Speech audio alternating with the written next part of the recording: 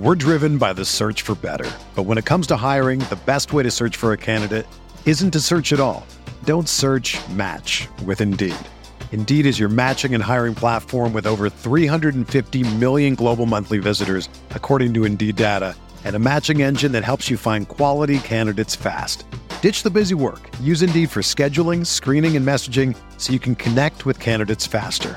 Leveraging over 140 million qualifications and preferences every day, Indeed's matching engine is constantly learning from your preferences, so the more you use Indeed, the better it gets.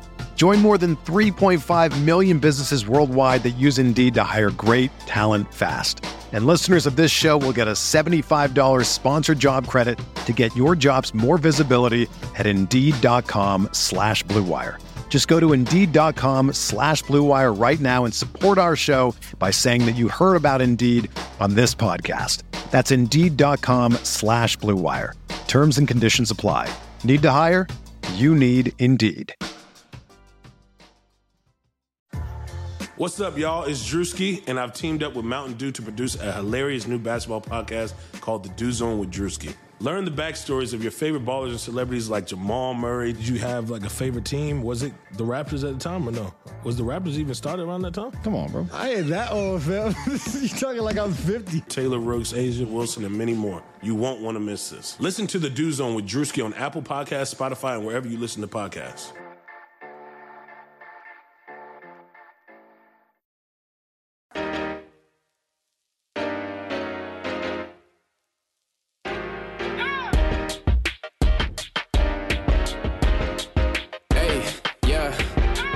Feel like Kobe in the fourth quarter. This is the Dane Moore NBA podcast brought to you by Blue Wire Podcasts. And early on a Friday morning, a day removed from back-to-back losses against Andrew Wiggins and the Golden State Warriors, Britt Robson of The Athletic joins me.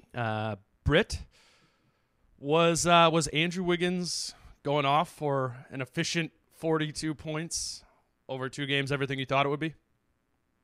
Yes. Actually, it was. It was everything I thought it would be, which was less than a lot of people want to pretend it is. What do you mean by that? I mean that Andrew Wiggins is in his, is it 7th or 6th year? I think he's in his 7th year, isn't he? Yeah. He'd be 7 because Cat's 6. Okay, so he's got 6 NBA seasons under his belt, and this is season 7. He's going to be, I think, 25, almost 26. I think he turns 26 next month. He's in the prime of his career. And people are still waiting for the next bump in Andrew Wiggins, you know? And it's been said before by other people, if you surround a mediocre player with Draymond Green, Steph Curry, and Coach Steve Kerr, there's a chance they're going to get better.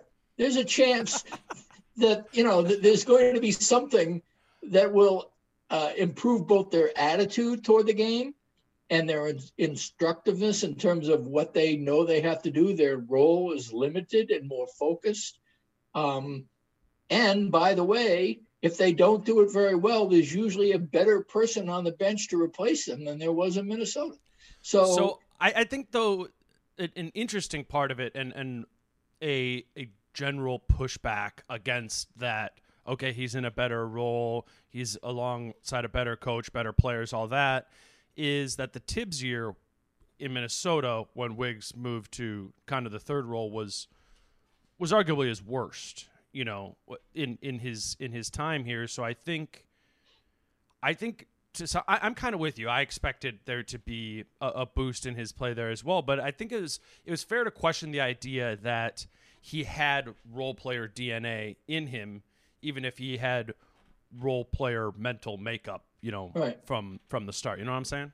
Yes, but I mean, are we saying that because Wiggins sucked one year, that therefore we should give him more credit now?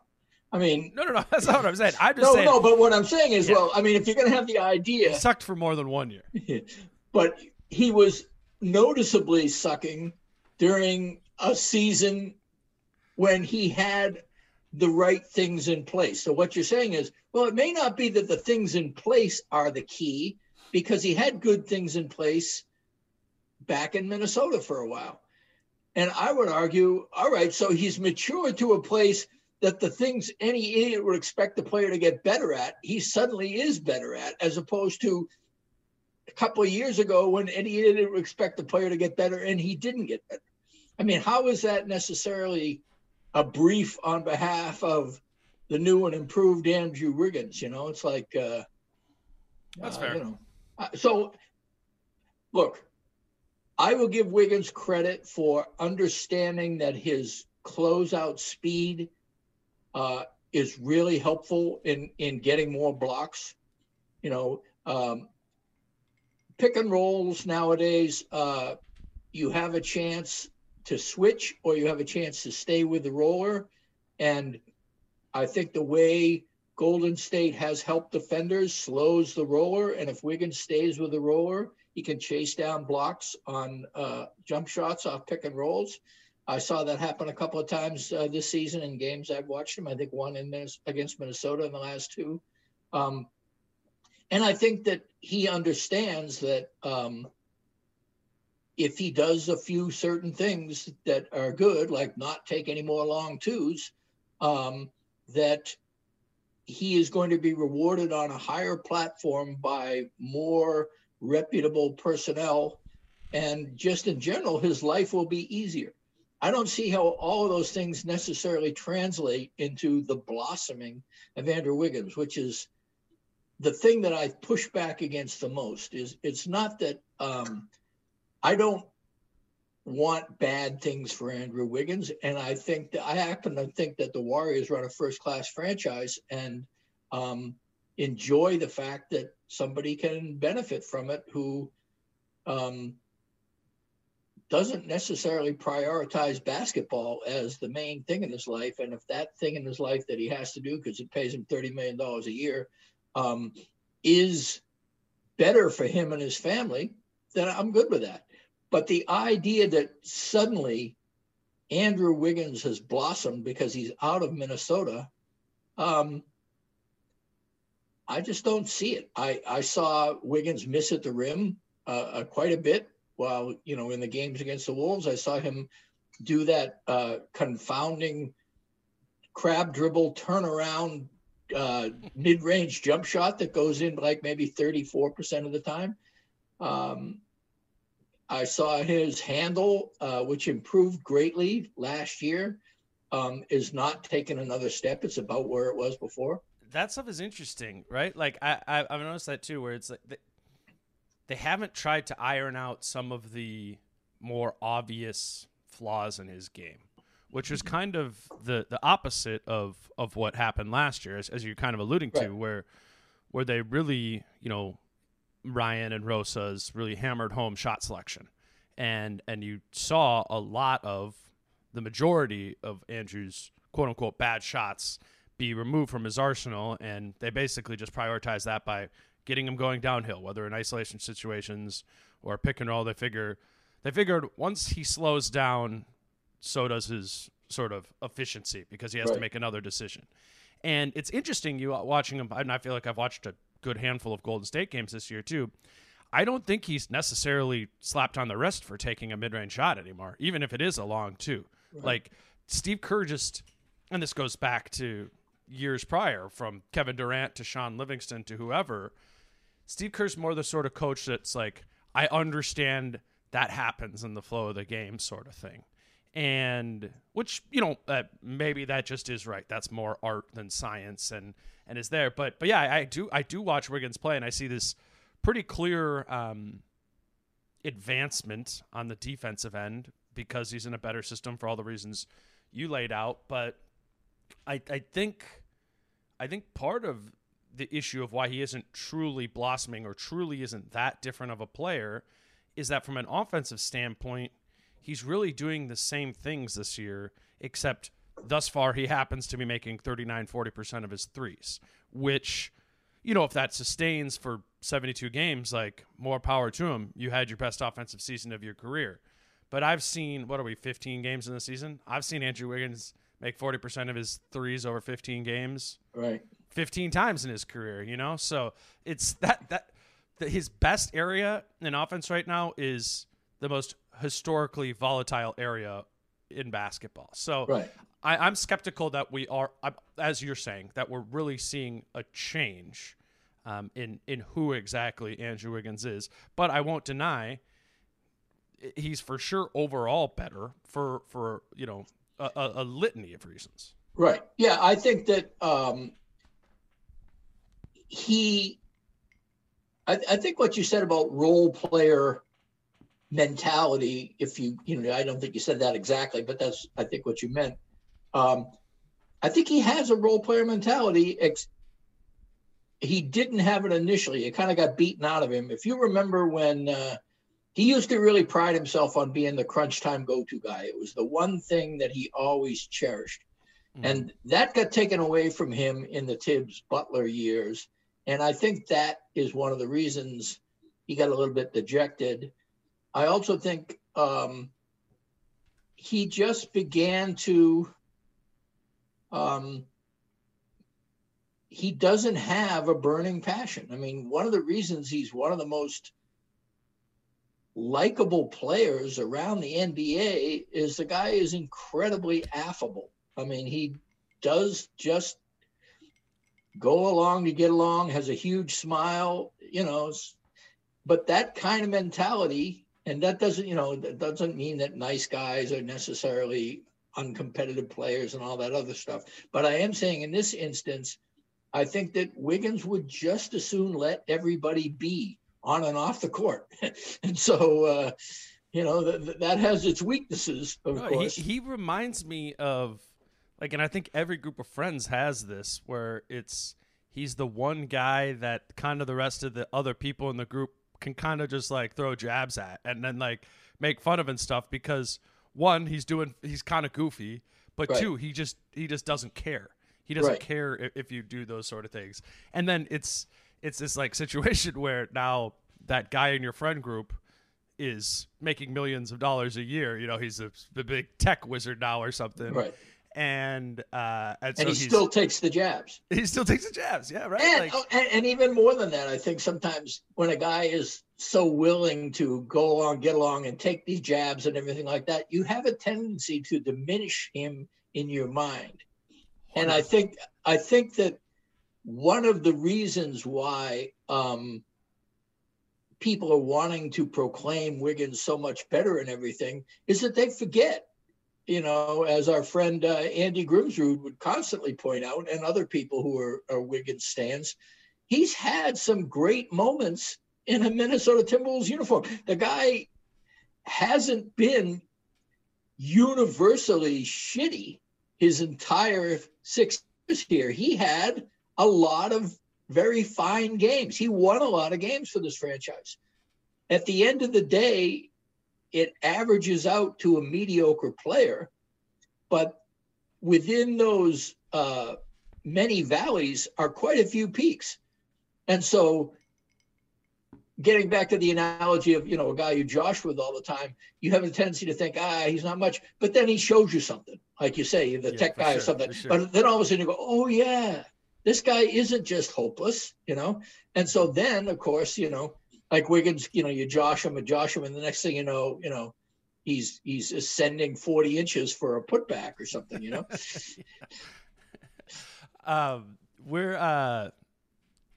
don't want to do an hour of Wiggins, but we are 10 days away from the 1-year anniversary of the Wiggins D'Lo trade, and I think it's a very difficult thing to sort. Well, I don't know if it's difficult.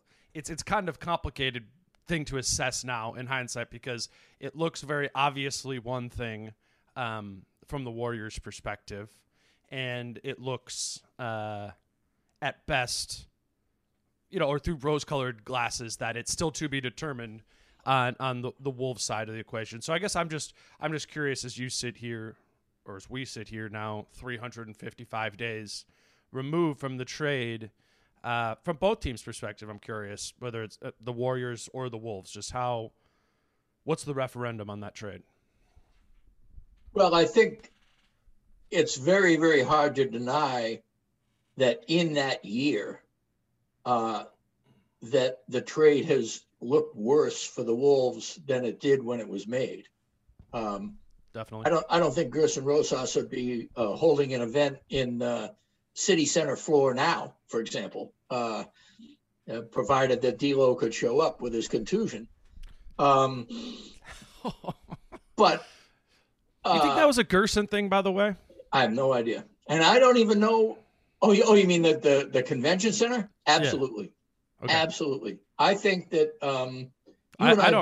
you and I both know that he was very, very perplexed and concerned over the steadfast apathy of the Timberwolves fan base. And it was season ticket renewal time. It was, you rarely have the chance to announce that you're getting rid of 3/4 of your roster and bringing in like 7 or 8 new players. If that went by without some kind of event, I think that would have been curious. To have it be such a celebratory event and have him come right out and say, I was ready. This could have been done in May if I'd been able to pull the right trigger, was a little bit of hubris that is now coming back to bite him. What I want to say, I think that was hubris, and that has not aged well. But I also wonder too, because I think that whole event now in hindsight looks pretty rough.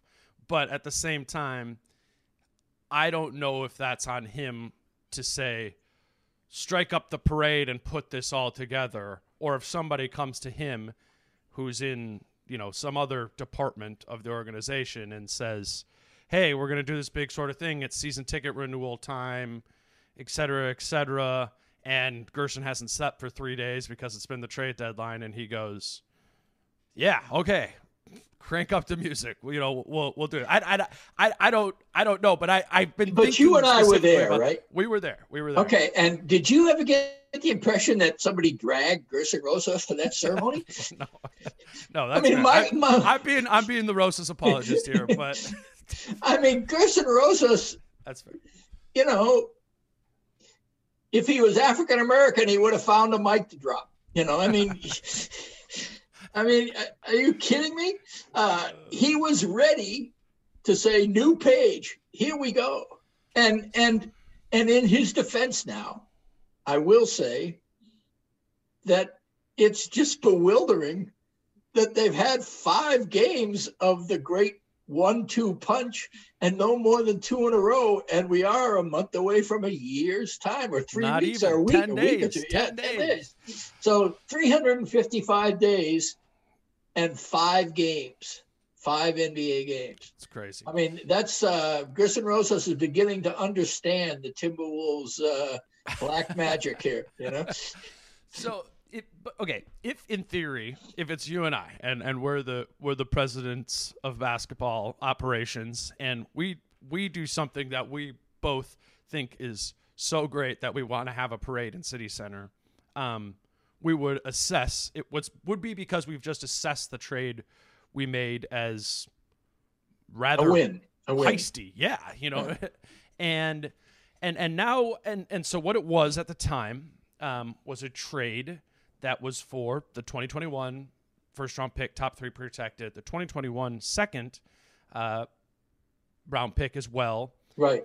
That's actually a little commented upon asset that if the Wolves do, I mean, the lottery doesn't pertain to second-round picks. So if the Wolves do maintain their standing as one of the 3 worst teams in the NBA, that's a 31-33 pick.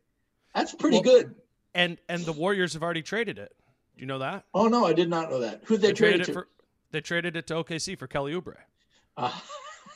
So, I mean, which obviously the Oubre thing hasn't aged well, but at the time, we you were like. Hasn't aged well. I mean, for Oubre, it hasn't aged well for who? For Golden State? Well, yeah, because Oubre's kind of sucked. No. If you can get Kelly Oubre for a second round pick. No, I know. I'm totally with you that it worked because they had that big trade exception. They had the big trade exception. They attached the Wolves' second to it, traded it for Kelly Oubre. I'm just that's a heist. Well, they Kelly Oubre, did you see what Kelly Oubre did in that second game against the Wolves? Yeah, but Britt, what I'm hinting at is the fact that he made like 1 3 out of 100 in his first 10 games. That just means he's due. Sure, okay. I like Kelly Oubre too. Kelly Oubre for a 20. I mean, if you want to talk about who should be having parades, being able to get what that boils down to, then but just take the Wiggins for D'Lo thing out of it as in and of itself the deal, because it obviously wasn't the deal. It was. That's what I'm saying. Now, in retrospect, we are looking. It's D'Lo for Wiggins, Kelly Oubre, and our number 1 pick next year. That is pretty good. Yes, there is a trade. Obviously, there's always debris and baggage to sort through when you're doing these deals, because everybody's assets linger or expire. Well, the trade exception is from the Andre Iguodala trade, which is all messy in and of itself. Right. But yes, I say that to acknowledge the Warriors side of the ledger here. It's like green. Like, we're good. Wiggins fits better. We got 2 picks. We turned one of those picks into Kelly Oubre, and they also ducked the luxury tax last year. That's another win. And so you have the inverse on the other side. And then also, you also were able to get Kevin Durant because you managed to finesse D'Lo onto your roster. You were able to get compensation for, you didn't lose anything on Kevin Durant. Exactly. D'Lo was incredibly useful to the Golden State franchise. Let's just put it that way. From the beginning until the end.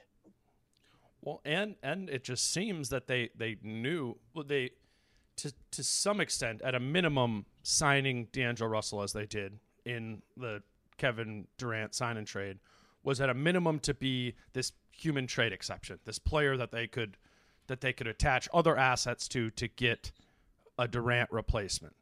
And which sounds silly now that it's Wiggins, but they didn't get just a Durant replacement in a singular player. They got all these assets attached to Wiggins, there as well. But I think they also just banked on the fact that the Wolves were going to stay hot on Russell's pursuit, meaning that they would get all of this stuff, as they did. And then really the only risk, quote unquote risk, that Bob Myers and company had to take on was that, is Wiggins an absolute disaster or not? Right.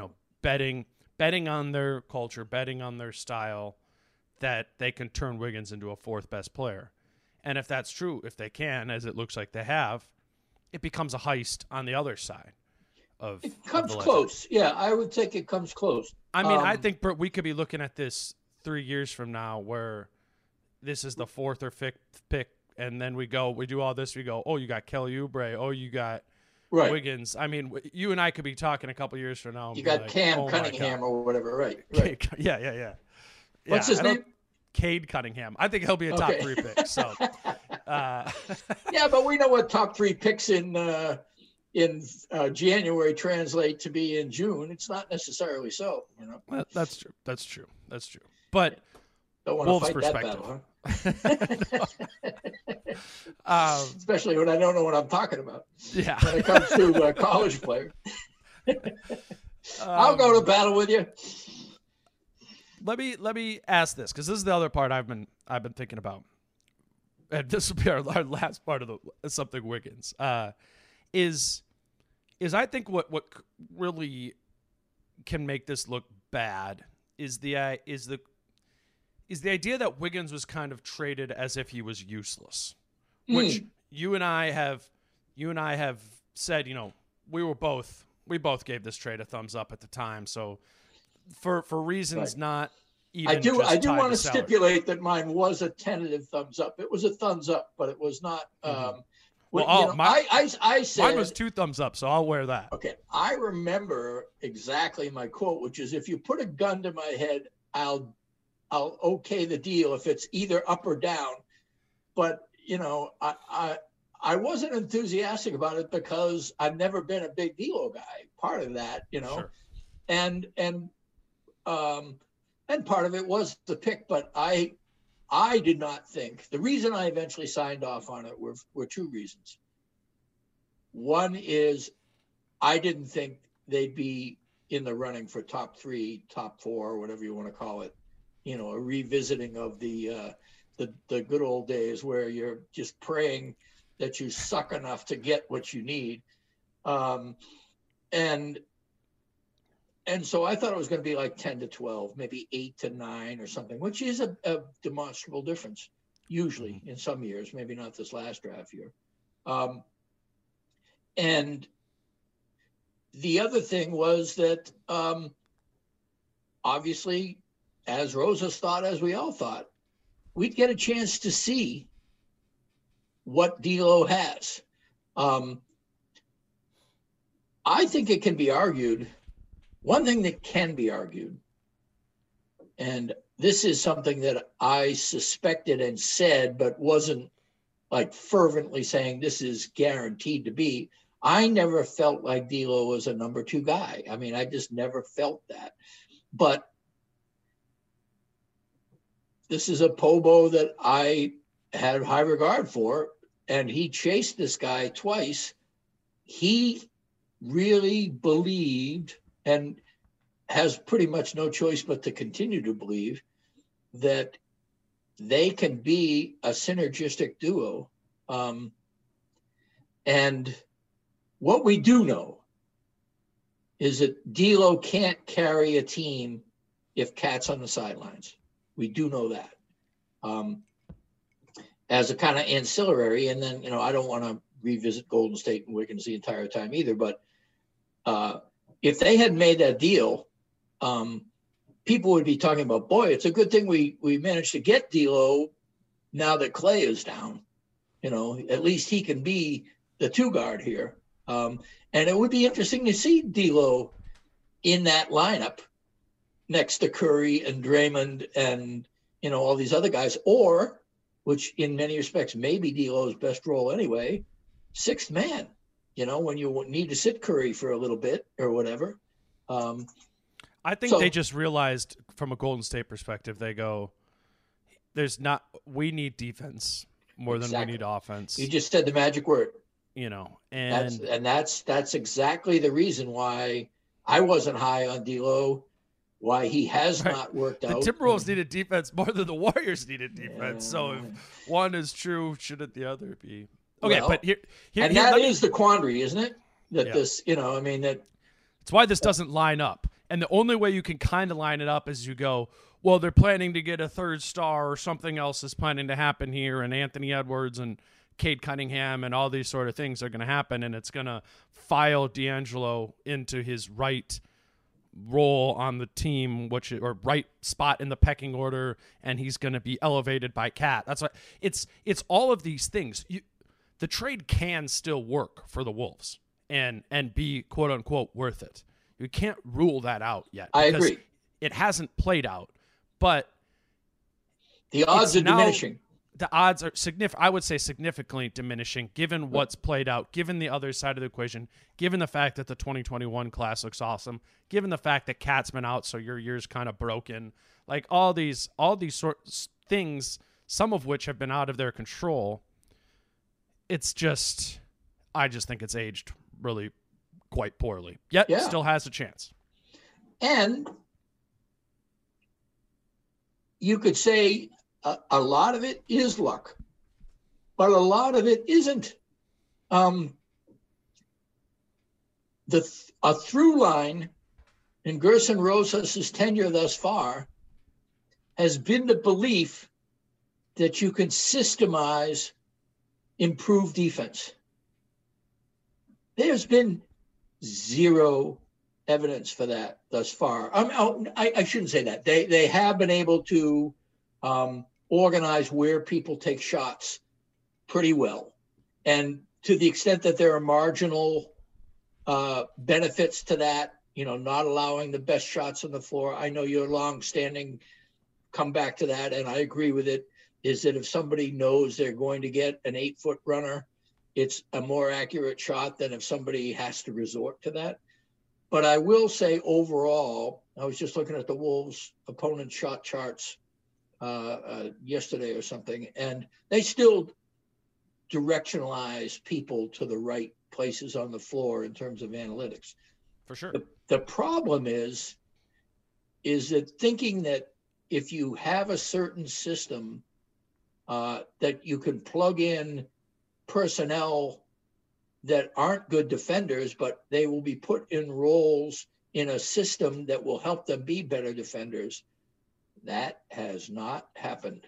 And that is an indictment. That's an indictment because that's half the game. You know, how you get stops and it's a blemish, and a growing blemish on the Rosas decision making because your power forwards, you punted power forwards. Britt, I think this actually, it's weird, but I think it actually lines up well with the conversation about Wiggins in this idea that they clearly put a process in place to how they envision this playing out. Yes. Within a reasonable, one standard deviation, right? Like they're I very agree with smart. that. Yep. They put that in place, but you cannot control all the variables. It's not necessarily going to remain within one standard deviation. And what I think we've seen be exposed to for the Wolves is that when things go more than one standard deviation to the right or the left, there is no plan in place and the bottom falls out beneath. And that's been true about the trade. When Cat falls out, the whole value of D'Lo seems to crater. That's the same thing with the whole offensive system and the defensive system. When these guys get hurt or when there's a pandemic, all this and that, the team ends up being demonstrably worse than the process suggested it even could have been on a 5% tile. You know, they projected this all out, and it's been worse than both of them. And you know why? Stubbornness. Yes. I mean, a process is fine, and it's good to stick to the process in the long range thinking. But to sign Juancho Hernan-Gomez for $21 million because there are certain things he does that line up well with the process. But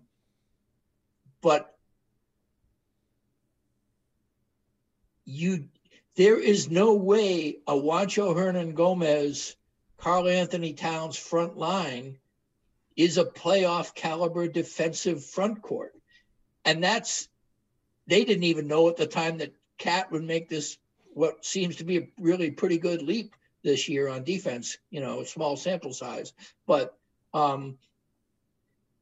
getting rid of Gorgie Jang, getting rid of James Johnson, getting rid of Dario Saric. Look, I understand 3 different circumstances, 3 different skill sets in some ways. Well, don't forget about Covington. And Covington, of course. 4. But Covington at least brought back some chips. Juancho, unfortunately, sure. One of them. That was but good. I mean, what you got, you essentially at the end of the day, you flipped Jang for Rubio. Okay, maybe that's a defensive thing in some metrics, but hasn't worked. Well, there's so much that hasn't worked in terms of system, though. What I'm saying is live rebounding in transition. The Wolves are so much worse than any other team in the NBA. It's incredible. And that's because they try to crash 5 to get rebounds, and they're caught flat-footed because they don't have, especially with Cat out, they don't have a really legit, graded 4 on a scale of 1 through 5 rebounder on the roster, except for perhaps Ed Davis on the offensive glass, but not, it's a, and then everybody is deep, and their team's heading the other way, and that hurts your defense. That's a power forward problem, I think. I mean, or at the very least, a backup center problem. Or and it's a problem they signed up for, right? That's what I'm saying about stubbornness. They basically said, this is the way we're going to play.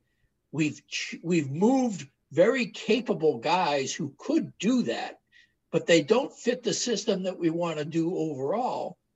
So therefore, they've made it so that, everybody's crossing their fingers on Vanderbilt and McDaniels, as, maybe being those kinds of guys. But if you're starting to rely on two guys who, the word raw, was invented for, you can't expect good things to happen. That's the part that gets me is, it's either a massive bluff or it's some kind of, gets back to your, it's a stealth rebuild. We're going to tear it down in 2 years anyway, Well, and I think that's what, I think that's what's kind of been underestimated in the fan base, maybe is that they've been doing this all along. It has been a stealth rebuild. And if you think about it, given where Rosa's background is, and particularly where Sachin Gupta's background is, who literally was number 2 in command for the process Sixers. Right. Like, we probably should have expected this. Well, yet, I mean, it wasn't presented as such. And I think the exact opposite, by the way.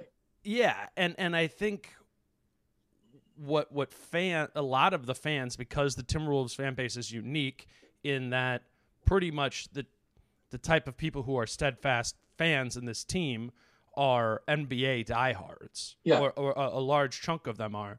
So they see through this stuff maybe more actually than other fan bases would.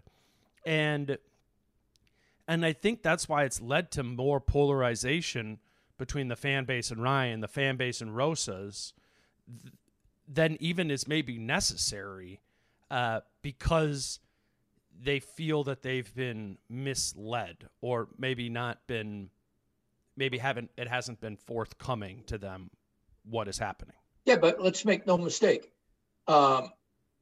We're putting forth a theoretical scenario, but if that scenario is accurate, they are being misled. They're being lied to. Cat is everything to this franchise. I've heard that more than once or twice. Mm-hmm. So everything is eventually in part of the grand plan on the block. I mean, am I blaming fans for starting to, smell a rat here in terms of, hey, wait a minute, is this really what's happening? I have no idea whether or not, and Gupta and Rosas are right not to show their hand too much, because, by the way, the bird in the hand they have now includes a couple of $30 million players. And if they play to their best of their ability, they're going to be better for a stealth rebuild, or they're going to be more attractive cornerstones to get talent to, caulk around them. So there's nothing wrong with trying to maximize players. For sure. I get a little bit suspicious about and I've said this so many times now, I'm tired of hearing myself say it, but essentially the whole family vibe, or, we're loyalty, we take care of our own, ta-da. It's a business. Basketball is a business. And if you can make your team better, you make your team better. And we're driven by the search for better. But when it comes to hiring, the best way to search for a candidate isn't to search at all. Don't search, match with Indeed. Indeed is your matching and hiring platform with over 350 million global monthly visitors, according to Indeed data, and a matching engine that helps you find quality candidates fast. Ditch the busy work. Use Indeed for scheduling, screening, and messaging so you can connect with candidates faster. Leveraging over 140 million qualifications and preferences every day, Indeed's matching engine is constantly learning from your preferences, so the more you use Indeed, the better it gets. Join more than 3.5 million businesses worldwide that use Indeed to hire great talent fast. And listeners of this show will get a $75 sponsored job credit to get your jobs more visibility at Indeed.com/Blue Wire.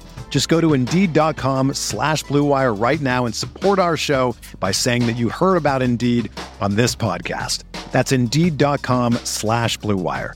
Terms and conditions apply. Need to hire? You need Indeed.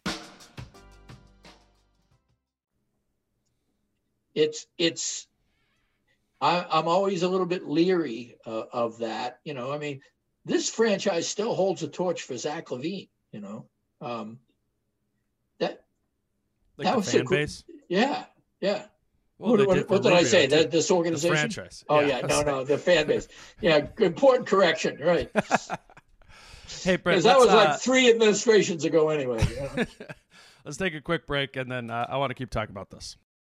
All right, so Britt, I think, you know, the question really is what's next, you know, and obviously what's next on a very micro scale is these games, and with Cat out for an extended period of time, and probably even once he comes back, you know, it's going to be a lot of losing. I think I look at this as, you know, by the time Cat's going to be back, they're going to be, you know, 4-20 or something, or 5-18.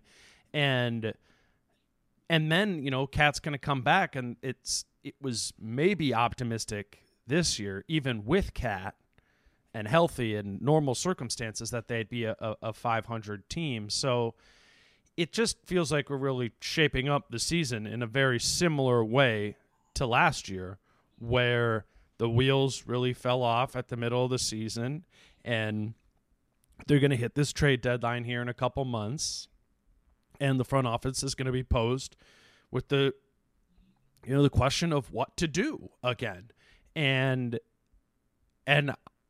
I don't know. Like, I thought last year at the trade deadline, it made sense to, you know, flip it all over, make some moves, try and win every move on the margin and all that, this and that. But can they completely, like, blow up the roster again? That seems kind of crazy. But it also seems like they kind of have to. Well, I mean, as always, with those huge questions, the devil is in the details. I mean, do they get back the type of assets that would make a fan base feel better about things? Popularity is a weird thing. You know, I mean, I mentioned LaVine for a reason. I mean, Zach LaVine was a charismatic guy. He was relatable to a lot of people.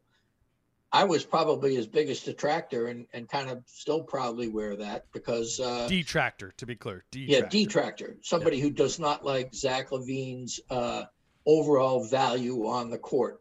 I think he's wonderful to look at. He still has one of the prettiest jump shots I've ever seen in my life. By the way, he's really started to develop as a pick and roll threat. He in a lot of ways is becoming one of your mid-tier, right outside the all-star game kind of guys that is good to have as a third best player on like the a D'Angelo team. Russell.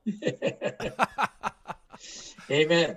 You know, an cheaper than D'Angelo Russell. Although, I mean, trying to decide who the better defensive player is in that is, you know, that's the kind of thing you need drugs to figure out, you know. I mean, you know,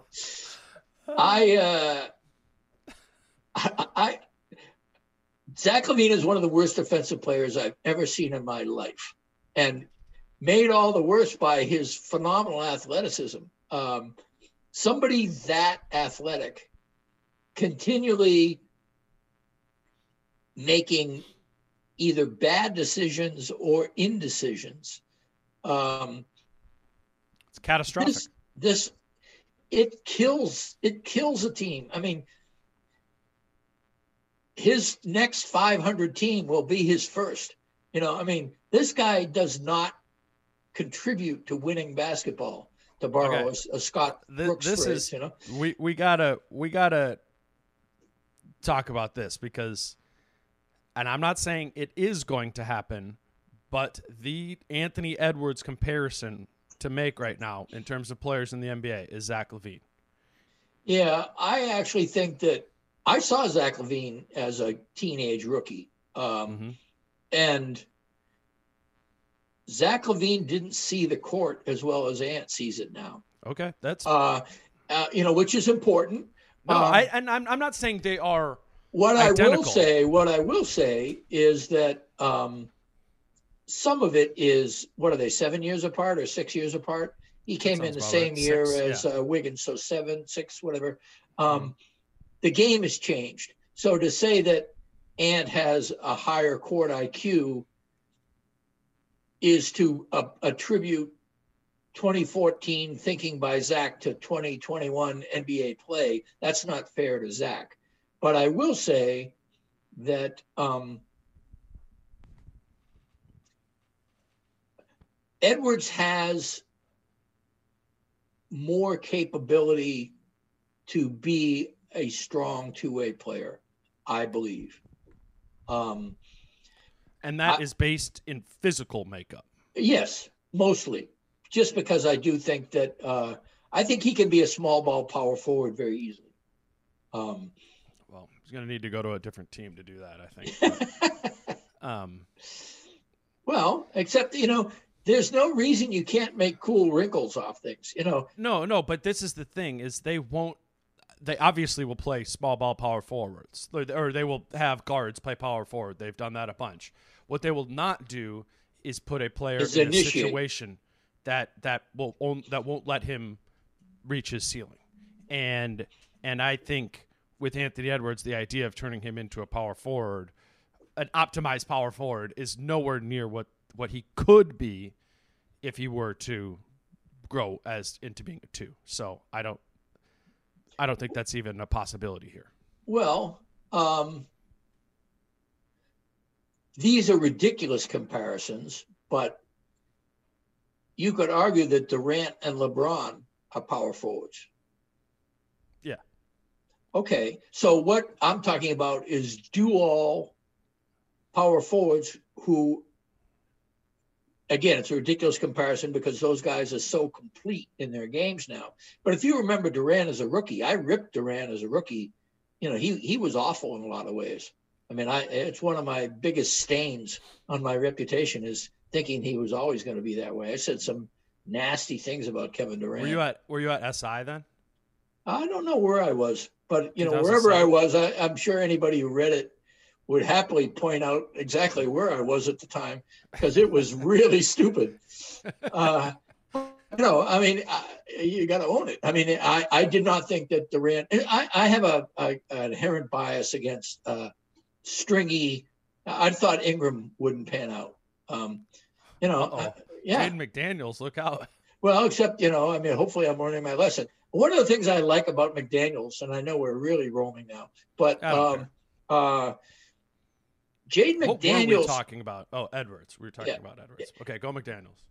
Jaden McDaniels is one of those rare NBA players, and I don't think it's anything you really have control over. It's kind of like a aura or a magic about it that he operates at his own pace. He never looks like he's hurrying anywhere. He does let the game come to him. He's going to be exposed. I'm not saying he's a second coming. He was the 28th pick in the draft and very, very raw and had a really bad game the last time we saw him play.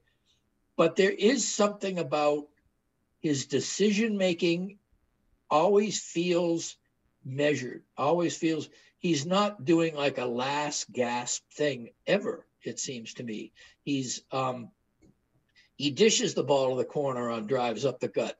He gets in position for corner threes with just the right amount of timing so that people don't notice him until it's too late. He, on defense, knows when to go for weak side blocks and knows when to go straight up on things, but none of it feels hurried to me. None of it feels like it's like Edwards is all throttle. It's all hurried, and that's his pace. I mean, and there's nothing wrong with that. That's his mean. That's his rhythm. That's his métier. But a lot of players are like that. The guys who just basically let the game come to them and kind of slowly dissect it along the way. I never would have imagined, I mean, I didn't even. This is a weird comparison, but what I hear that you're describing reminds me a lot of Shai Gilgeous-Alexander. Yeah, actually, that's a really good comparison, I think. Who obviously plays a different position, but they're kind of similar body type, and also they're moving fast, slowly. Exactly, covering more ground than you anticipate. D'Lo has a little of this, but D'Lo's gets a lot of it with limbs. His arms, man. Yeah, it really are amazing. It really is arms. Yeah. So let me do my McDaniels thing. Okay. So for me, what I always do, which is a pastime of covering the Timberwolves, is there's always a fascination with the 3 or 4 guys who aren't playing, right? And who also may turn out. You got to look for hope somewhere. Once they start killing, the whack-a-moling, the first 4 or 5 hopeful things, you begin to look for 6, 7, and 8. Wancho and yes. So what I've always done, and what I did this before I was, like covering the team, but what has really opened like the opportunity a lot more is you don't really get to see these guys play on the floor. So I always really enjoyed watching them during their drills and warm-ups before games. And that's a big thing that I shape, I shape my opinion off of that and watching them shoot and watching them I really miss that, by the way. I can see it kind of from the top of the lower deck now, but I miss it too. I go off of that. I go off of just like their general physicality by looking at them, which also is something we can gather a lot better in person. And then 3, I go off of, the way they present themselves in conversation, whether that be in the locker room, when we're around. When we had a locker room, right? Yeah, exactly. And when we're in person, and it's like to use a other relevant example, like Jalen Noel for me, who we've seen a similarly small amount of stuff, is I've been watching him for 3 years right now and seeing him around or talking to him around, doing interviews and stuff. And like Jalen Noel for me checks all 3 of those boxes. I love watching him. I love watching him shoot. Right. And I love the way he works when I watch him during his pregame stuff. I think like he's a stout little 1.5, 2 guard that I'm like, I like the way this guy carries himself. There's a physicality to him, and I think he's an interesting, like, strong-willed person in that way. And Jaden McDaniels to me doesn't check any of those boxes, or didn't before I was watching him play. It's like I'm a cycle person, and so sometimes like when people are shooting, I'm like just tracking in their pregame stuff when they're making and missing. And Jaden McDaniels just in open gym time before games misses a lot. And like, I don't think his shot's particularly aesthetically pleasing. Right. He seems very young and doesn't really know who he is mentally and all these sort of things. So I'm like, wasn't giving Jaden McDaniels any time of day. That is all to say that what's a lot more important than my 3 subjective boxes are what he's actually doing on the floor. And what he's doing on the floor is, within a Timberwolves concept, very effective. Right. And it is all of those things that you described. And I don't blame, the fans for getting excited about him. I don't know exactly like what his best role. I don't really have my head wrapped around him yet, but there's so much more that I can now envision out of him than I would have been able to say 3 weeks ago. And that's what people, and I'm not saying casual fans don't recognize this, but they don't recognize it as a truism as much as it is. development in the NBA, except for rare examples of all-stars and busts, is a stair step. And what those stairs are you demonstrate a mastery at some level, and there is a counter. The counter may be more back-to-backs, better scouting, an opponent who discovers a weakness and just hammers it. Then you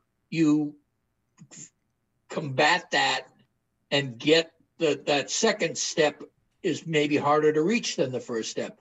But then you get to that second step and maybe you've done that a little bit. All right, so then maybe you start to figure into not nearly the top of the game plan or even the middle of the game plan, but there's a specific thing that everybody on the bench knows about you going in that they want to encourage you to do because you do it badly or stop you from doing because you do it well.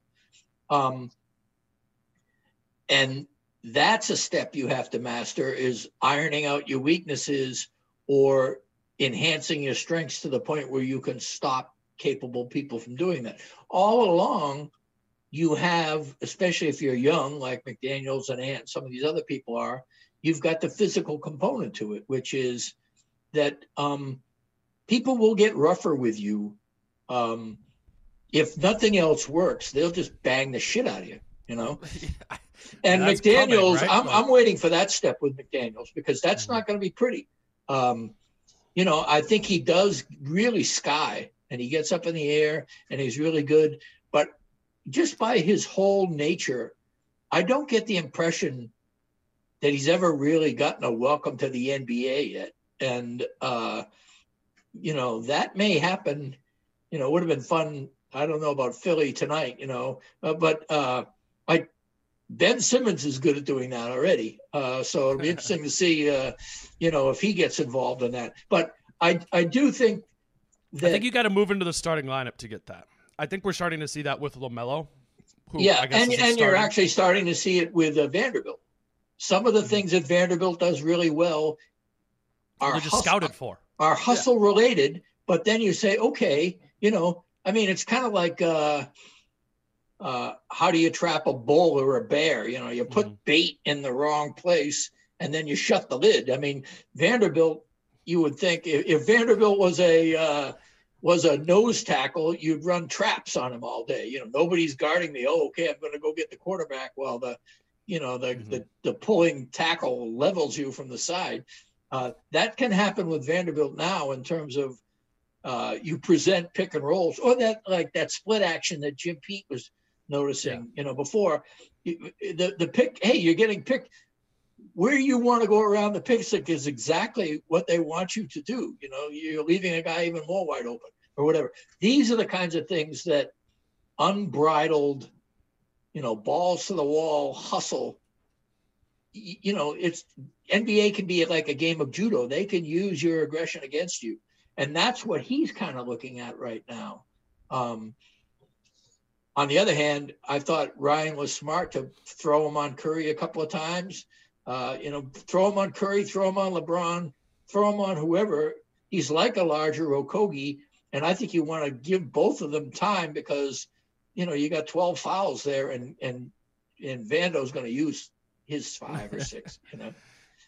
Yeah, they went with Vando after they had to pull a Kogi.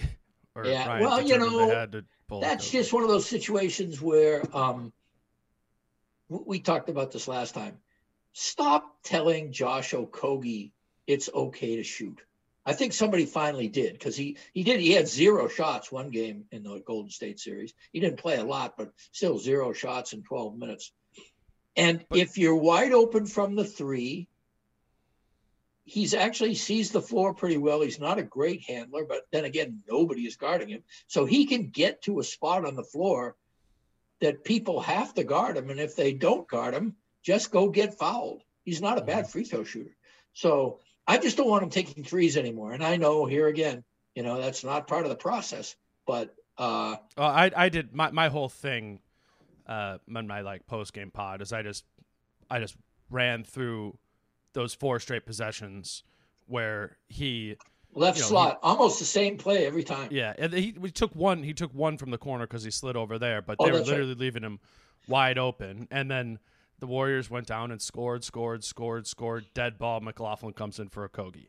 And then the problem is that this stuff compounds because Josh is actually a good player and helpful for the team. They need him defensively. On defensive, right. But what happened the rest of the quarter was now Josh is out of the game. Vanderbilt, as you alluded to, is on Curry, or they're just trying to muck things up, trying different things defensively. And the Warriors made 10 of the 12 shots they took the rest of the half. The only two misses were James Wiseman mid-range jump shots.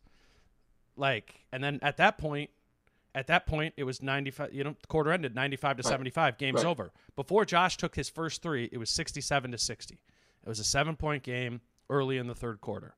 It completely broke the team. It completely broke the team and lost the game there, and it is because you are telling Josh Okogie to shoot, that it is fine for him to shoot, which is a completely unjustifiable position in any sort of statistical background. Yes. It just is. These are just facts now. Like Okogie shot 26.6% on catch and shoot threes last season, which was last amongst the 209 players who shot 100 catch and shoot threes. And where was Culver? Culver was 201st. There you go. Also getting 100 up. And where will Edwards be this year? Edwards actually misses off the bounce. Uh-huh. He's like 14% off the bounce from three and like 33% on catch and shoots. But the problem is just whatever. The problem is just that's not Josh Okogie's game. It goes back to our whole be all you can be conversation. Right. And I don't. What I think is wrong as a coach is they have not even really tried to use him as a screener. If you go back and look at the last play of the second quarter going into halftime, there's kind of this dead ball sort of thing, or the Edwards has the ball up top and Okogie kind of like it runs by him and then just kind of sprays out to the wing, and it's just there's literally like 6 seconds left. It's an obvious situation where you just set a screen. Right. If you are a screener, in your offense. And it ended up that Edwards just moved towards the middle of the floor, took like a 30-footer, missed it. And that they haven't tried to use Josh Okogie as a screener and instead told him, you are a three-point shooter. It's ridiculous. It's honestly the most ridiculous thing to me in this whole idea of the system. And probably frustrating because I feel like it's something I've been on for a while that I don't think Josh Okogie's playing the right position. But at a minimum, corner. You're in the corner alone. Like other teams do this across the league. You're a corner shooter. You're either a non-3-point shooter, you're a corner 3-point shooter, or you're both a corner and above the break 3-point shooter. Like, have him be what Taj Gibson was that one year, where occasionally you're shooting corner threes. That's all he's proven he deserves as a 3-point shooter at this point in his career. And it's ridiculous to say we're fine with you taking 5 3-pointers a game, however you want to take them. Ridiculous. It's literally tanking. You're literally going to make yourself lose, as they did in that Warriors game. Well, the sample size is long. I mean, there hasn't been. Josh Okogie has never gone on like a 4-game stretch where he's hit 60% of his threes. That's the issue here. The issue is there's no hope for that type of upside for him. This is another one of my issues right now with Rosas, is that small ball power forward is one issue, and 3-point shooting, space and pace, drafting people who are not 3-point shooters. And all right, fine. You don't want to waste your number 1 pick or your number 6 pick on a 3-point shooter. But guess what? They don't grow on trees. And you had a guy like Desmond Bane sitting in the mid-teens to early 20s. I can't remember where Memphis got him, but the guy is a 4 years player at TCU, hitting over 40% of his shots each season. I mean, it's just absurd, the pedigree. That is a player they have. That is a player they have no interest in. And a player because he's a 4-year player, and because there's not a ceiling there. That's why they have. And they have no he is interest in they are on a cat timeline. And what I'm saying is, if your 6, 7, and 8 guys are going to be home run swings where you don't get all of the pitch and therefore you get a bloop double, don't talk to me about the brilliance of your hitting. I mean, occasionally you want table setters if you want to keep this analogy going. I don't anymore. But essentially what I'm saying is that you do need you do need guys who are role players. You were just talking to yourself. Continue. I bored myself. I'm sure the podcast listeners will really appreciate that. It's okay. Deep breath. It was a decent analogy, but then I thought to myself, well, wait a minute, I could cut to the quick analogy. A lot faster than this. What other sport were you talking about before that I also didn't know what was going on? Oh, football. Oh, no, football. Play. I knew that was actually a good one. It was X's and O's above my head. But. Well, anyway, if Desmond Bain isn't a guy that you want when you have the number 1 pick and the 33 pick, and you have 17 there, and you need another 3-point shooter. Yeah, you've got Beasley.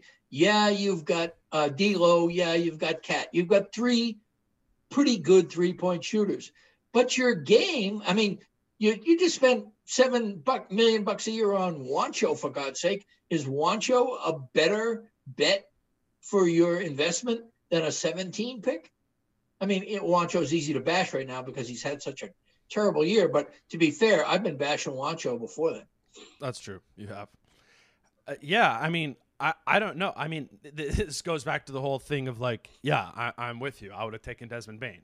I'm just saying this is very clearly like a behavior they don't have and won't have. I would have been shocked if they ever draft a player who isn't a 19-year-old. Just because the math says that your likelihood for progression is substantially higher if you're 19 when you enter the league versus when you're 22. I don't know this to be a fact, but I would assume that those guys are kind of crossed off of out of consideration. Xavier Tillman as well, who you're also another guy also higher in there. And so it's the whole home run swing ideology. And the thing is we're just I'm not totally against a general home run swing ideology when you're a bad team that needs to grow. The problem I see is that they swing for home runs in every element of basketball, up and down the draft, the free agency. Well, that's what I'm saying. Josh shooting threes. Okay, but swinging for the fences on 3-0 versus 0-2 is a world of difference. You're going to strike out. I know. Here we go again. I know. I'm with you. So all I'm asking for is every now and then, or just take a couple of borderline pitches and get on first base, for God's sake. Okay, but here's the thing. I'm telling you that's not going to happen. So the question is, what if I told you that telling Josh Okogie not to shoot is not going to happen? Well, yeah, and I think that is also, yeah. So, there you go. Well, then, okay, so, hence 4 and 12, 4 and 13, or whatever it is. It's,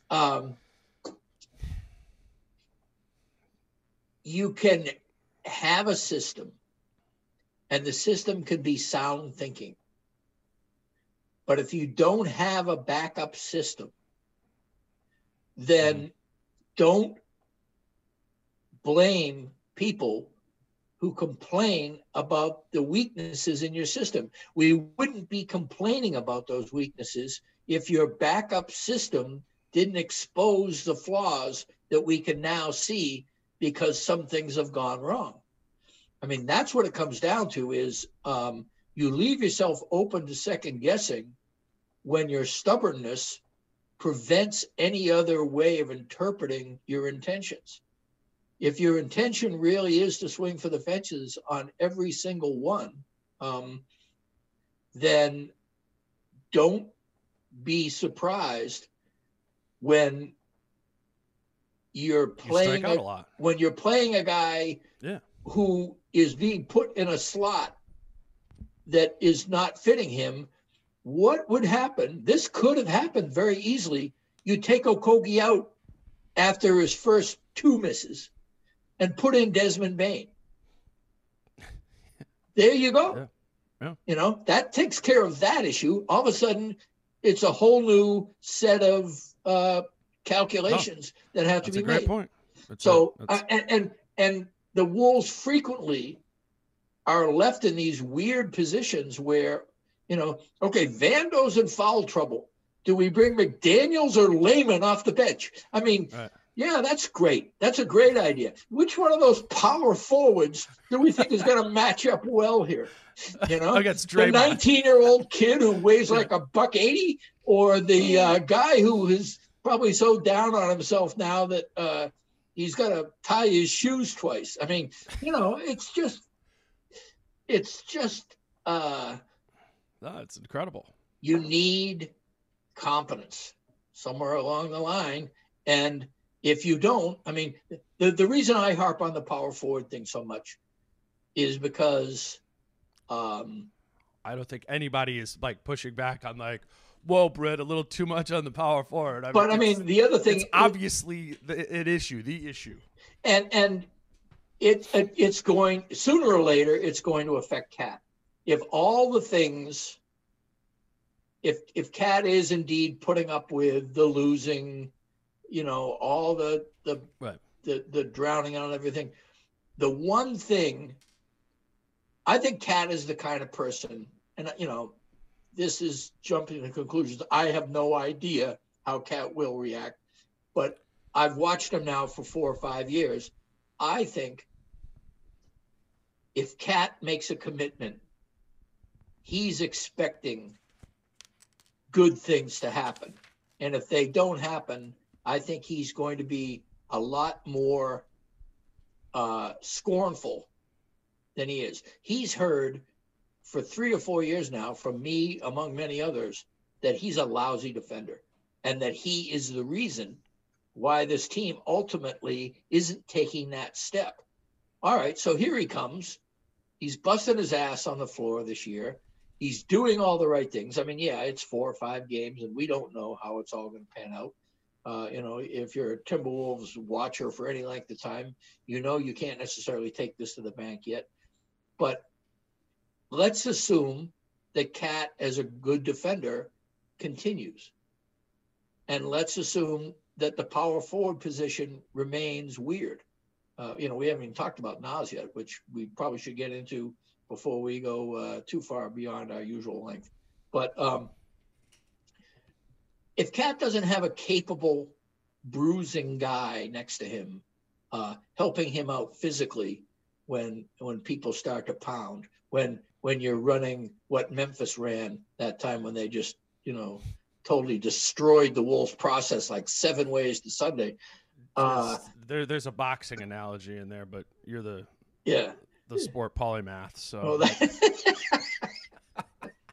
until I bore myself with it. But it's, if Cat doesn't get, Cat needs a D'Lo at the 4, a guy he's confident with. You know, I think they might have had one at one point, but they got rid of it, and he wasn't really a 4. He was actually a 3 in Rocco. But he wants somebody. He wants a running mate. Actually, Garnett was the 4. That was the guy he liked, and he actually played very well next to Gorgie Chang. There's a decent history of Cat being a lot better on defense when the poor sucker isn't the only one getting pounded in the paint. You know.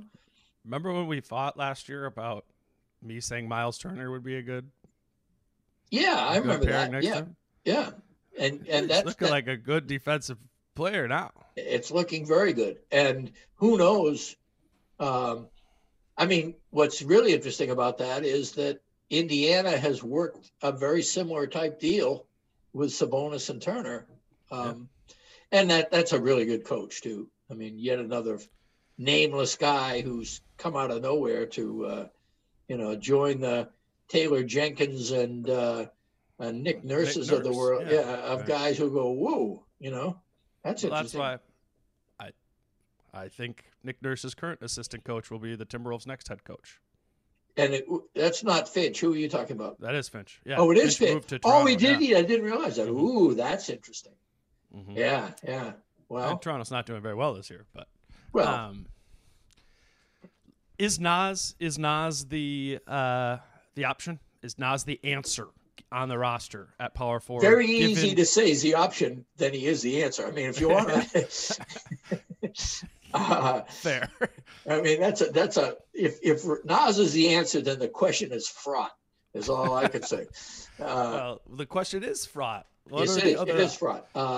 I mean, it's not like Vanderbilt's been bad. It's just like Vanderbilt's probably just a backup, right? Like a good energy big, But you could say the same thing about Nas. Fair. Nas is the kind of guy who, first of all, before I go any further, he was great the other night. Yep. I mean, he was on the floor for loose balls. I mean, remember when the joke about Nas was that he fall down at the drop of a dribble, and all of a sudden he had a gut. All of a sudden he's on the floor for purposeful reasons other than just being, bowled over or tripping over his own feet or something. And so his nose for the ball is dramatically improved. It used to be when people would do straight line dribbles right at him, he'd take the body. Now his eyes are on the ball the entire way. And even if he commits to foul, he's not getting the N1s against him that he was before. He's getting strips. I think it is fascinating how much his pick and roll game has improved. It was lousy for a while when he came in. As a defender. Yeah, and as an offender too. I mean, I think both ways. But you're right. As a defender, I was originally speaking offensively, and McLaughlin obviously has something to do with that. They really have a great connection. But let's go defense. He really has begun to. The thing about bigs in modern day pick and roll is understanding space between you, the triangle. You, the roller, and the ball handler is a triangle. How can you make it an isosceles triangle that is equal parts distance? Because the moment you commit one way or another, a smart, roller or, ball handler is going to know how to burn you. Nas has measured the space a lot better than he used to. And and it's a real testament for just reps, right? Like, yeah, I agree. That's and as much as we rip on you're playing McDaniel, you're playing all these 19-year-olds and stuff. Like, right. To be fair, a reason that Nas has really grown into being the lone bright spot we can talk about on this podcast is because he got time last year to figure out how the hell to play defense. He has been prioritized. He has been relative to his standing more than anybody on the team, without a doubt. Yeah, I think we talked about this last time too, right? Like where he came in the season was like, they were like, Nas is the backup center. What are you talking about? Like, I remember asking questions about, and he was, he's the guy. And in these 6 games without Cat, he's been playing almost 30 minutes a night. He's I mean, I really like him. I really like him. And I have grudgingly come to like him. I don't like the idea of him. I don't like the idea of what it means for this team. I want this team to have good slots in the front court. And I just don't know. I don't think Nas and Cat are an ideal. There's a lot of teams. I don't think it's ideal either, Britt. A lot of teams are going to kill that duo. Well, I want to see what Cat and Vando do together. Sure. I actually think that might be a higher let's upside. Let's split it up. Well, and my whole point, I was actually thinking, give Ed Davis the backup center minutes and give Nas some of the backup center minutes, but have Nas play with Cat and play with Vando sometimes. Mm-hmm. But I think Ed Davis needs to be in the mix about 10 minutes a night. And pertinent to our agreed statement that Nas gets priority. And if it comes down to Cat's getting 34 minutes a night, I don't think they will use Ed Davis anymore unless there's foul trouble. And I think that's a mistake. I mean, you keep on, it's kind of like if you're stuck in the mud or in snow. And one of the ways to do it is you can rock your way out of it. You can hit the gas, hit the brake, roll backwards, get some momentum going, and rock your way out of it. Or you could go out and get a rug or a piece of cardboard or something and put it under the wheel and get it out. One makes you feel good about how well you know how to drive. I'm out of this thing. I know how. I'll just rock it. The other one, you got to go to the garage. You got to, it's a pedestrian kind of bullshit way to do it. Ed Davis is the piece of cardboard or the rug. He's the guy that gets you out of the ditch without a lot of muss and fuss. But it's really not something that is going to improve your driving, except for the fact that now you're further down the road and you get to improve your driving in other ways down the road. And so I resist. It's one of my resistances to Nas is that he is a wrinkle guy. You play him as a wrinkle in your system. He's not I can't think of a lot of Nas prototypes around the league as somebody who's like a 3-4 who, I don't know. I mean, and perhaps there is one or two. Wait, did you say 3-4? I'm sorry, 4-5. Yeah, okay. Sorry. Because that would be a wrinkle. You've always hammered on this size or this thing that Nas is undersized. I know. I saw your tweet today. Yes, good. Yes. Because it man, this is my biggest pet peeve. This presupposes that Bam and Allen are not undersized, though they are. They're 6'9". Without shoes. If you're 6'9" without shoes, okay, we could go back in the past. Name some 6'11" players. Oh. I guarantee what I'm telling you is they're 6'9" without shoes on. Those guys Parrish. are all 6'11". I bet you Robert Parrish is 6'9" without shoes on. It's this stupid thing. So he just doesn't play big. Yeah. Okay. Sure. That might be fine. But actually, Bam doesn't either. That's the thing. But they all have long wingspans, which I think that's the part that is lost with Nas a little bit. Is like people just kind of think he's this not super tall kind of glub.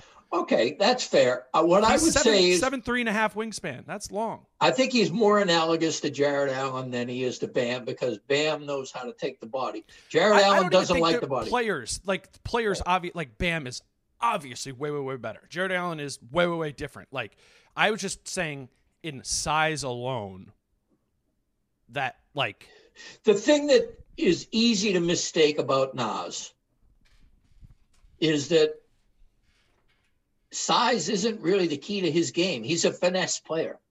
Yeah. So it certainly helps you being a finesse player with a 7-foot wingspan. You get a lot more finesse out of that. 7'3". Yes. Yeah, exactly.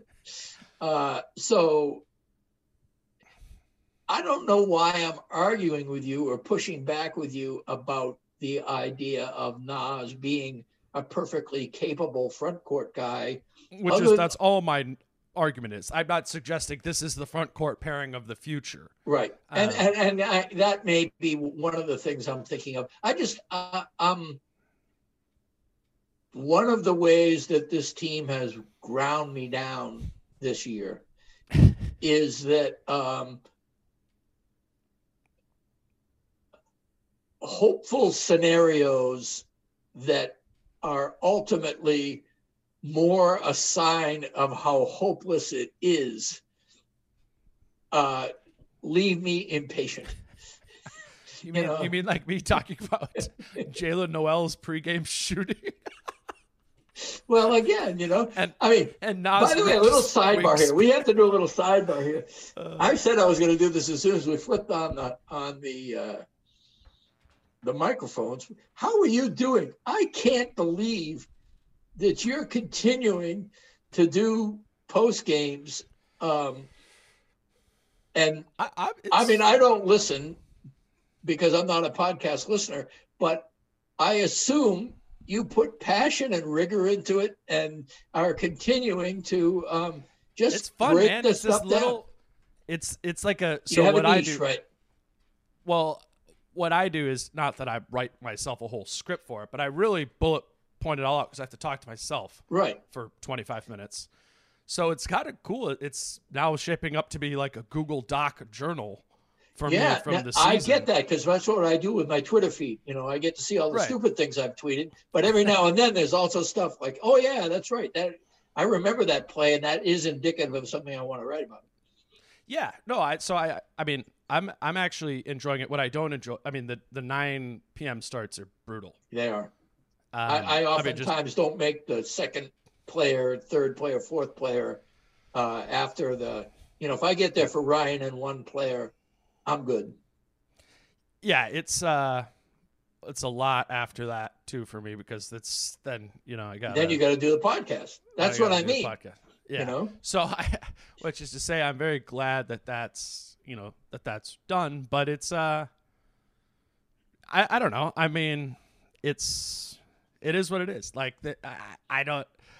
People say, "Oh, I see it on Twitter every guy." I'm like, "Can you imagine? Do you have to do this after every single game?" And I'm like, I don't know, man. I could think of way worse. Yeah, without a doubt. Way worse things. We are among the lucky ones. I mean, the idea that we hang out and just talk about basketball in general is, this to me is fun. I don't have to, whenever I've done podcasts with people, whatever, what I always say, and I'm sure I said it to you, is just as long as I don't have to touch any buttons or do anything other than just sit and talk.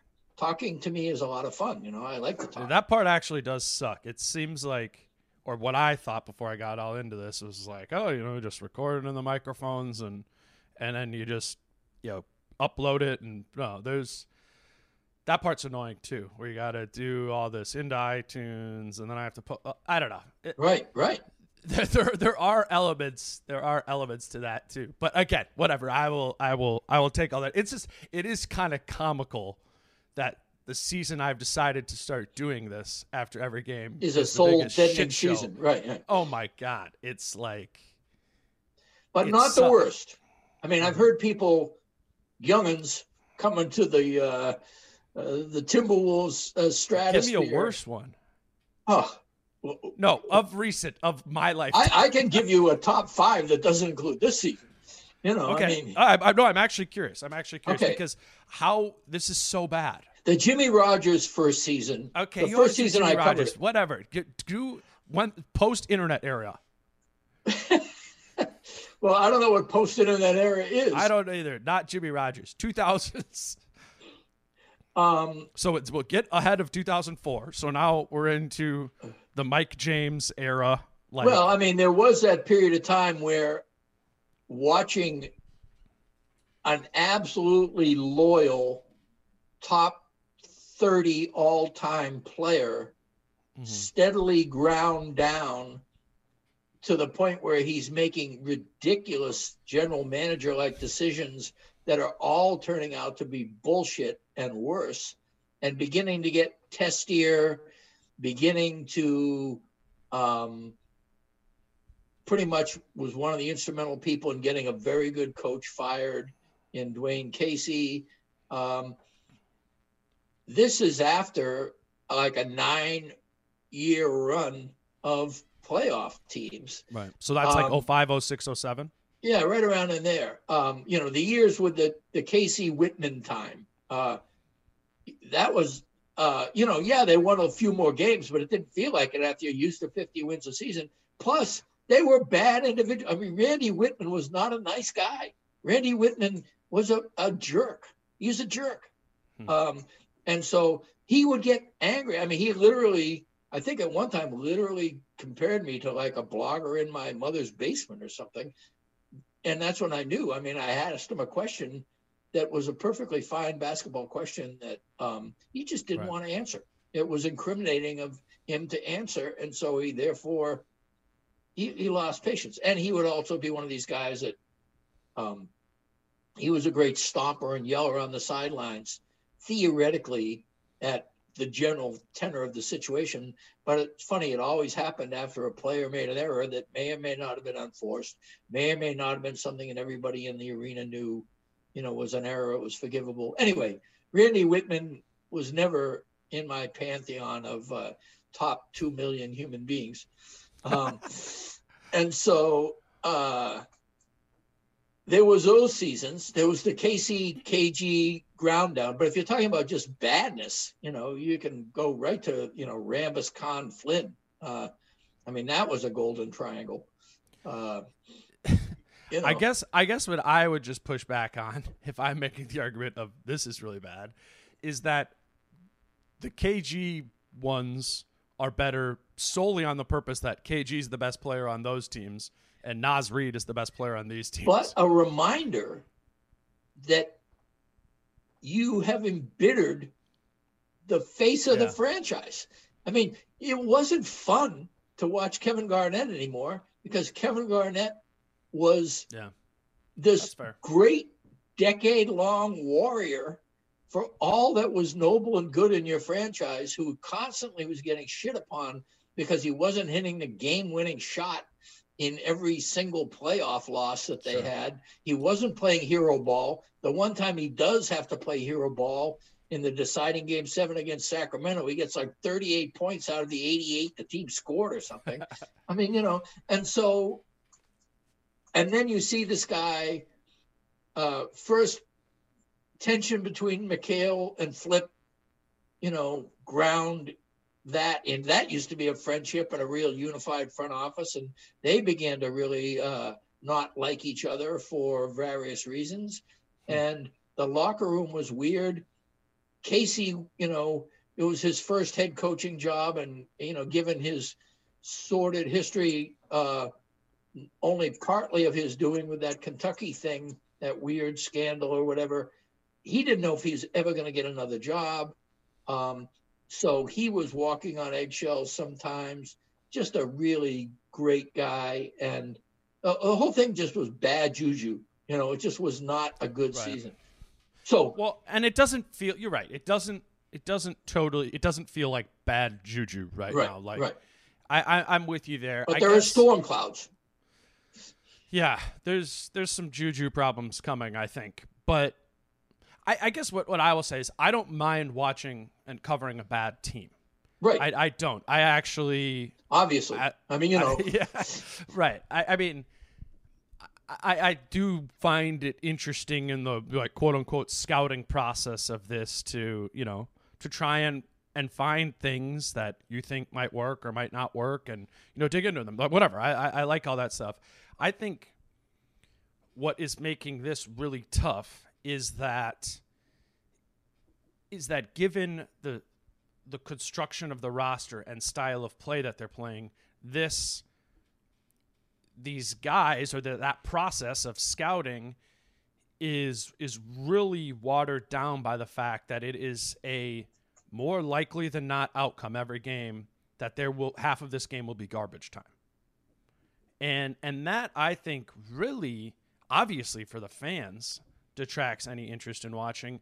And for me, I mean, I'm sick of sitting here in the second half of the game. I mean, or just like the whole fourth quarter of the second Warriors game. I'm like, what the fuck is this? Right.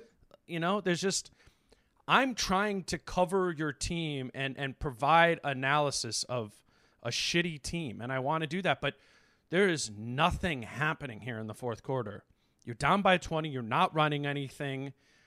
Everything is just wasted. It's just wasted, and I don't know. I don't have trouble. I don't have any problem covering losses. I have a problem covering uncompetitiveness, and I just think we're at a ridiculous point of accepting uncompetitiveness, and I think, I don't know. I don't think it's going to kill Anthony Edwards' development or any of these other guys' development or Josh Okogie's development to just play 8 guys and play them in the roles that most contribute to winning. Right. Like, you don't have 10 NBA players on your team right now every night. Stop. Just stop it. Okay, but let me push back on a couple of things. Okay. Because I'm getting worked up. Well, also, I mean, I agree with most of what you're saying, but I see a good place for devil's advocacy here. One is we wouldn't know about McDaniels under that scenario. You know, I am plenty willing to have sacrificed that. Yeah, but That's I mean, fine. but he's under contract for 4 years. They wouldn't, you know. I mean, they need to find out these things, and so there's that. I hear you. The second thing is, unfortunately, the most frustrating part of this season for me is that I can't put this team on full blast because we are still in a dreadful limbo. We don't know whether or not, once all the pieces are aligned, I think it balances out to somewhere between an 11th and a 13th seed as constructed and planned for. That was what I thought coming into the season, is that this team would be not even making the play-in. If everything was panned out and we weren't in this dreadful limbo. If we had Cat, if we had D'Lo, if we had Rubio playing relative Rubio stuff, all these things that were reasonably expected.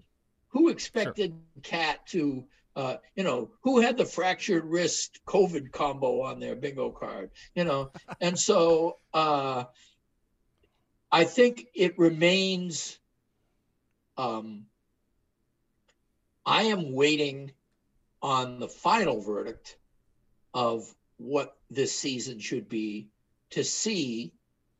And I won't take the excuse of, oh, well, it's already a lost season, so they're not doing it now. No, this will be a proving ground. This will be the time, once you get a healthy Cat and a healthy D'Lo, and maybe, the time off has given you a chance to think about, there's like 5 power forward options on the team now, which is both a sign of how bad it is and a sign of that, you could tinker a little bit and, around the margins. But there can be a way to make a determination. The thing that frustrates me the most right now is Rosas is losing credibility, but I don't want to be unfair to him. He still does not have his vision in action. Yes, sure. He has stubbornly kept to his vision in the face of ridiculous contrafacts, but he could still, at the end of the day, he's got enough scraps. The development of Nas, J-Mac, Noel, you mentioned even. I mean, McDaniels, he seems to be remarkably good at high value, low cost guys. But can I add one thing too? Sure. Because we're not going to do this today, but I was going to bring it up as just kind of like do the whole Cat and Embiid thing. Yeah. And just how that really there's been a separation there. So when I was doing that, I just kind of went through and was going through all of like Cat's not only just counting stats over time, but like the tracking data and where, why Cat became his best version of himself last year. Mm-hmm. And I don't think it's something that I've fairly given credit to Rosas or Ryan for over the time, is that they really started using Cat a lot better last season. Mm-hmm. And I was going back, and Cat's two best years are the 2017-18 year under Tibbs when they made the playoffs, the Jimmy year, and then last season. And if it's not only like statistically in terms of his frequency of where he's positioned up top running, those delay actions right. versus in other years where they would kind of like High isolate the elbow right, extended. right. Yeah. And I mean, maybe we don't need to say that would took calculus for Rosas and Saunders to figure out, but what they have done is they know how to use Cat in the best way that any coach has ever used him. They have shown that. Right. And except this year. Well, it's been 4 games. I know, but too much low block. We don't have the time. You're right. Well, go ahead. And the wrist and everything. So yeah. So I actually left even the numbers blank on this year for Cat. Right. But it was really when I was doing that last night. I was like, I want to bring this up to Britt because, you're not listening to my podcast, but I'm increasingly growing my bashing of what's playing out here, and I always just want to be. I always want to be fair, or maybe even intentional. I agree. Yeah. About highlighting positives when I am also being highlighting honest the negatives and listening to both sides is the only way you can defend yourself down the line. I mean, Well, what's stupid is we can't listen to both sides because they don't talk. Well, yeah, but I mean, again, no, I'm serious. Like they don't acquit themselves. Yes. So then I'm sitting here and I have to do both. And believe me, there is nothing wrong with that. You have been. I mean, you approach things more as a reporter than a columnist, and I think that there's great merit in that. And in many respects, it gives you a really solider foundation for what you want to say. But I do think one of the values of people talking about the team is, for better or worse, I think outside the box because it's the only box I live in. I mean, this is, I have my own box, I mean, my box is probably outside their box, but it's the one I'm most comfortable inhabiting. I mean, I will say what strikes me one way or the other. And yeah, I mean, it's good to get feedback and to talk to people and everything like that. But at the end of the day, some of it is spin, some of it is their own self-delusion, and some of it is hope, wishful thinking, which is a little bit different than delusion. And so there are enough people. I'll go to, John Krasinski, Chris Hine, Jace Frederick. If I want to get the quotes, I'll get the quotes. At the end of the day, the value addedness, and you even more so because the salary cap and the X's and O's, you can bring theories to the table that don't need to be verified. You could be wrong, but they're not going to be fanciful. They're not going to be, you're not pulling them out of your ass. So I would just say that don't complain or be frustrated by the idea that they don't talk to you. It just opens another door. I don't want to say they don't talk. Well, you know what I mean. They do talk to. Yeah. They are not. They have a whole media strategy that is very tight-lipped. I'm saying about talking to the fans.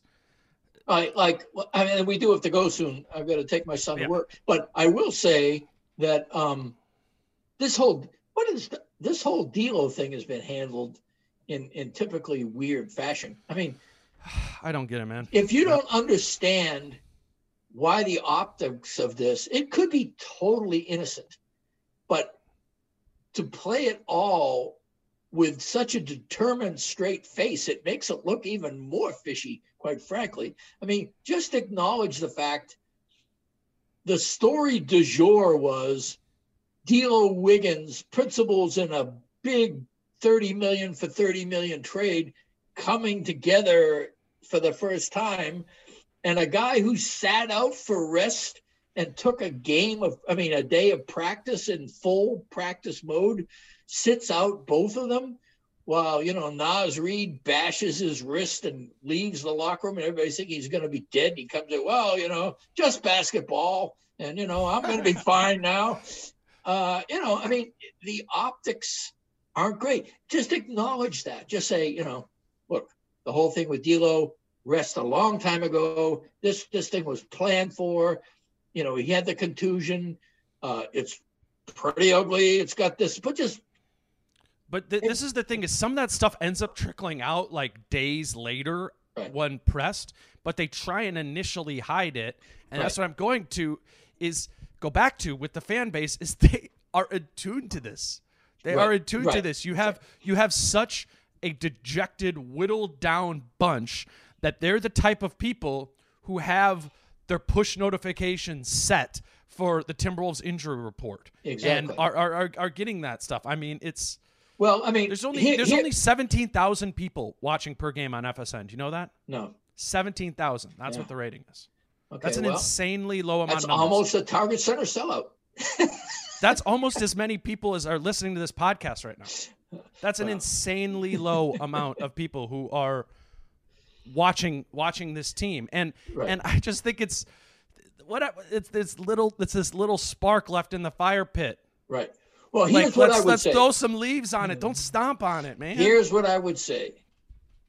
If you expect people to gobble up your post-bubble preseason 30-second Instagrams of guys who haven't played in 8 months shooting layups over each other and expecting us to read some damn tea leaves over that, don't be surprised if the guy you've basically traded move mountains for to make your 1B star mysteriously resting, sitting out while the guy who's his weird passive-aggressive rival for the position is maybe playing great one day and back to playing shitty the next day.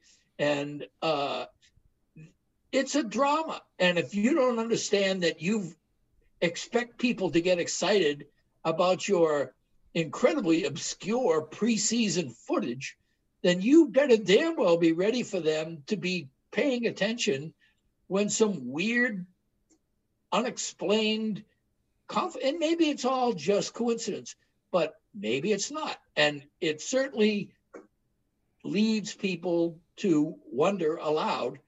And there are ways to approach the issue that throw water on that kind of perhaps unhealthy speculation, is all I'm saying. That is the most frustrating point of the season for me. I'll watch Jaden McDaniels and Naz Reid and all that all day, and some of this stuff is the whole FSN Sinclair crap and all of that. But it's man, it's all just shaping up to be a worse cocktail than it has to be. I'll let you go. Yeah. Thank you for doing it. Hey, my pleasure. Somehow we find a way to talk more about this team when it's shitty than when it's functioning properly. But we'll do it again maybe next week. You said you're writing a column on Monday? I think it's going to be out on Tuesday. Okay. It's the new I think that John will do the game, his classic gamer / column off probably the couple of Cav games, and we'll take it from there. But mine's more obviously larger picture. So perfect. All right, Britt. Well, thank you for doing this. I will talk to you soon. You guys can all follow Britt on Twitter at Britt Robson. Until next time, I'm Dane at Dane Moore NBA. Peace out. How I'm feeling, man, I hope it never stop, yeah.